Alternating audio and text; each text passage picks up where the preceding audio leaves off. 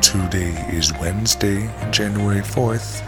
You're listening to T-Dad Talk. I'm your host, Benjamin Mandiel. The weather is expected to be sunny with a high near 47 today. Tonight is expected to be mostly clear with a low around 18 degrees. Now, here's the headlines for the day.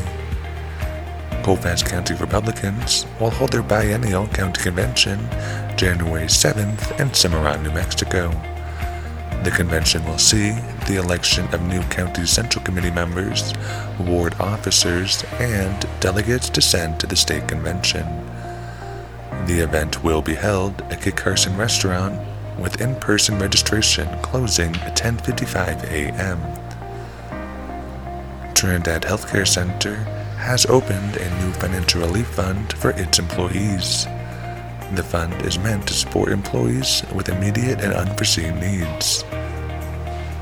Check out thechroniclenews.com or pick up a January 4th hard copy edition of the Chronicle News to see the final installment of our 2022 Year in Review. That's the news. Listen daily on T-Dad Radio, Spotify, Apple Music, or wherever you listen to podcasts to keep up with Los Animas County and Colfax County, New Mexico happenings.